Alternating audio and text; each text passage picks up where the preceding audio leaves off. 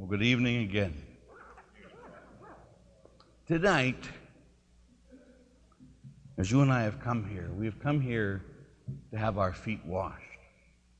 Whether you're one of the 12, if you will, just by being here, you have your feet washed by Christ. Because it says here in John's Gospel, This is John chapter 13. After Peter's fighting with him, he says, you may not realize what I'm doing now in verse 7, but later you'll understand. Peter said, you shall never wash my feet. If I do not wash you, Jesus said, you will have no share in my inheritance. So each of us are called to have a share in the inheritance of Jesus Christ. And we share in this inheritance by the washing of our feet. Now, think about the God of the whole universe comes before each of us tonight. And he gets on his hands and his knees. And he washes your feet. And he washes my feet. What an act of humility. What an act of love. And then as he goes and he comes down and he says, I want to wash your feet. You know, in the early church, as I was at Notre Dame this summer, we spent time on the early rites of baptism. And Ambrose, most especially, but a lot of the early rites, what they would do is they would always have, after baptism, part of the baptismal process was to go and to wash people's feet. They loved the foot washing. That was part of the original baptismal promises in some of the churches, not all the churches. Because again, that Christ washes us clean in baptism, as he says here. Once you've been clean, that's the baptism of Christ. The baptism into the person of Christ. But then Christ, after he baptizes you, then he continues to go to you. You know what it means to be washed? You know why they cleaned the feet of a person? Because that was their dirtiest part of their body. The feet. They didn't walk around with socks on.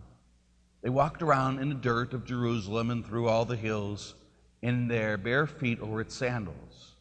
It was the dirtiest part of the people. So when Jesus goes and washes their feet, not only is it a physical reality, he's washing the dirtiest part of them, but it's also a spiritual reality. That Jesus meets us at our darkest, our dirtiest, our most filthy part of who we are. And he himself cleanses us. So think about that which is dirtiest in you. That's where Jesus meets you tonight. That darkest, dirtiest part of you and me. That's where he meets us. The first thing.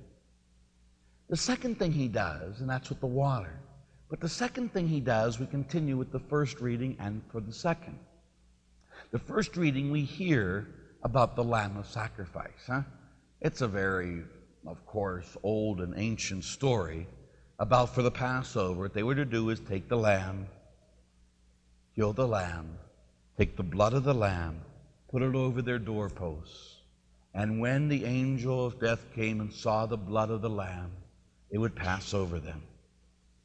Well, Jesus, the Lamb, comes to us, and not only does he wash us with his water and in humility and serves us, but he also then takes his blood and pours it over us. And as we are washed in the blood of Christ, we are made new. The angel of death passes over us, and we enjoy everlasting life. The second reading, it's the institution narrative, right?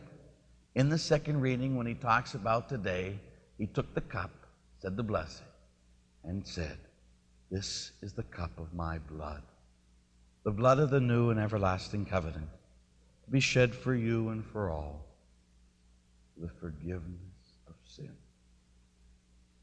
Jesus comes tonight to us and washes us in the water and cleanses us in the blood. He comes to renew us, to save us, to love us, to meet us where we are, and to bring us into the life of everlasting love. If we let him. Tomorrow begins the novena of mercy. You know, I don't know if you have any devotion to divine mercy, but if you don't, get it. Tomorrow, and we will start the divine mercy together after 3 o'clock. When he died, we will have the novena prayer, and we'll start the divine mercy. And then for the next 9 days, after tomorrow, 9 days, there's prayers for 9 days. And it ends on Divine Mercy Sunday, which is the Sunday after Easter. And this is a most particularly great one because on that day, Sister Faustina will become Saint Faustina, who got to see Christ. And remember how Jesus Christ appeared to her. He appeared to her, if you don't know the story, he appeared to this young Polish nun. And as he appeared, he touched his heart. And as he touched his heart, red rays and white rays came forward.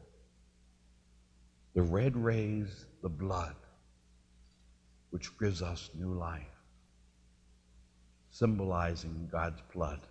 The white rays symbolizing the waters of baptism. And what that means is mercy. Jesus Christ, the God of the universe, tonight desires to give you and me great mercy. And again, mercy is giving something good to someone who doesn't deserve it. And the symbol of his mercy tonight is two things. One, the gift of the Eucharist. Think about what happens tonight. Tonight is the gift of the Eucharist. But not only does Jesus worship you, if you will, on his hands and knees and washes your feet and serves you, the God who holds all things gets on his hands before you as a sign of almost worship and says, I want to cleanse you, I want to love you, I want to serve you. Think about it. Not only does he do that, but then he gives us his own body and blood. And I was sitting there talking to my kids the other day, and I sat there, someone came to me and says, Father, you know, when you give out communion to people, you don't look at them, you do it fast. And I said, you got it. You know why? No, I've been wondering. Because it hurts me very terribly when I give communion to people, and they just pop it in their mouth and they walk away. You know how I get moody real fast? And that's so fast because all of a sudden, there they are, boom, boom, walk away. And I want to shake them and say, don't you understand? You have just received the God of the universe. And you dare to come up here and receive him like it's no big deal. How dare you, is what I want to cry out. But I don't. But how I want to. The God of the universe gives us his life, his body, his blood, and we receive him. But think about the humility of this God. Though we don't do it in reverence, though we don't care half the time, though we just sit there and receive him and then walk away and go out the door, a lot of parishes not here by God's grace. But nobody cares. So often. Such humility of God. He gives us his self. Nothing else to give. The second gift he gives us in his mercy is priesthood.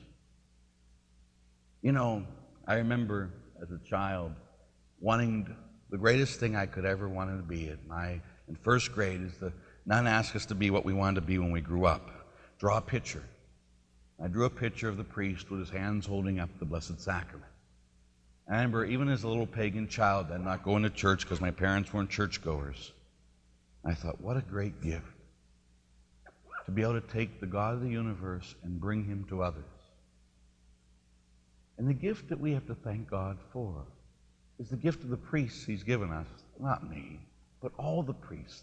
Think about the priest who baptized you and gave you spiritual life.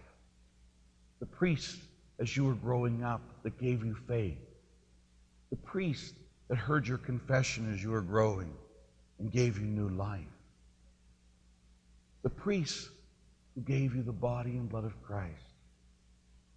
The priest who gave you the presence of Christ.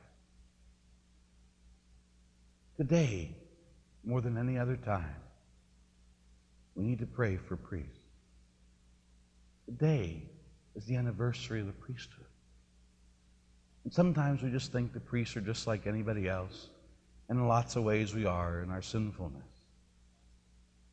But in other ways, priests are one of the greatest gifts God could give us because it makes Christ real in the world and can allow us to touch him in the sacrament. So I just ask you tonight that you would put it on your heart, that you would pray for an increase of vocations. Please pray that Bread of Life may become a place one day where we have hundreds of priests come from this community.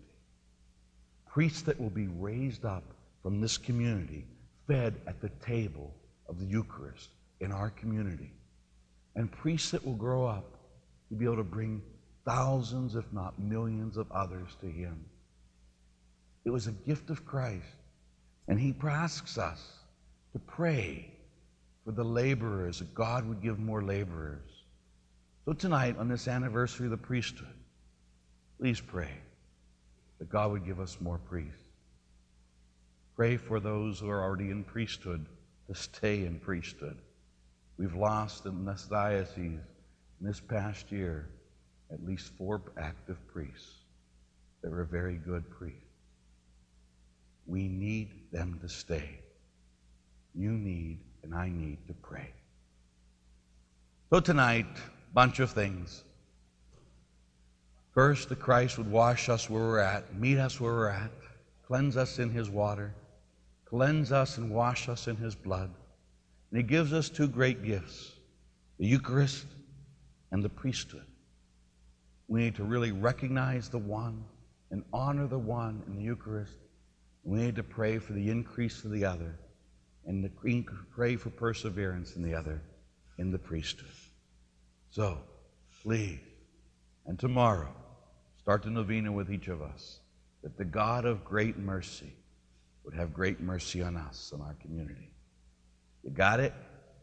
You get it? Good.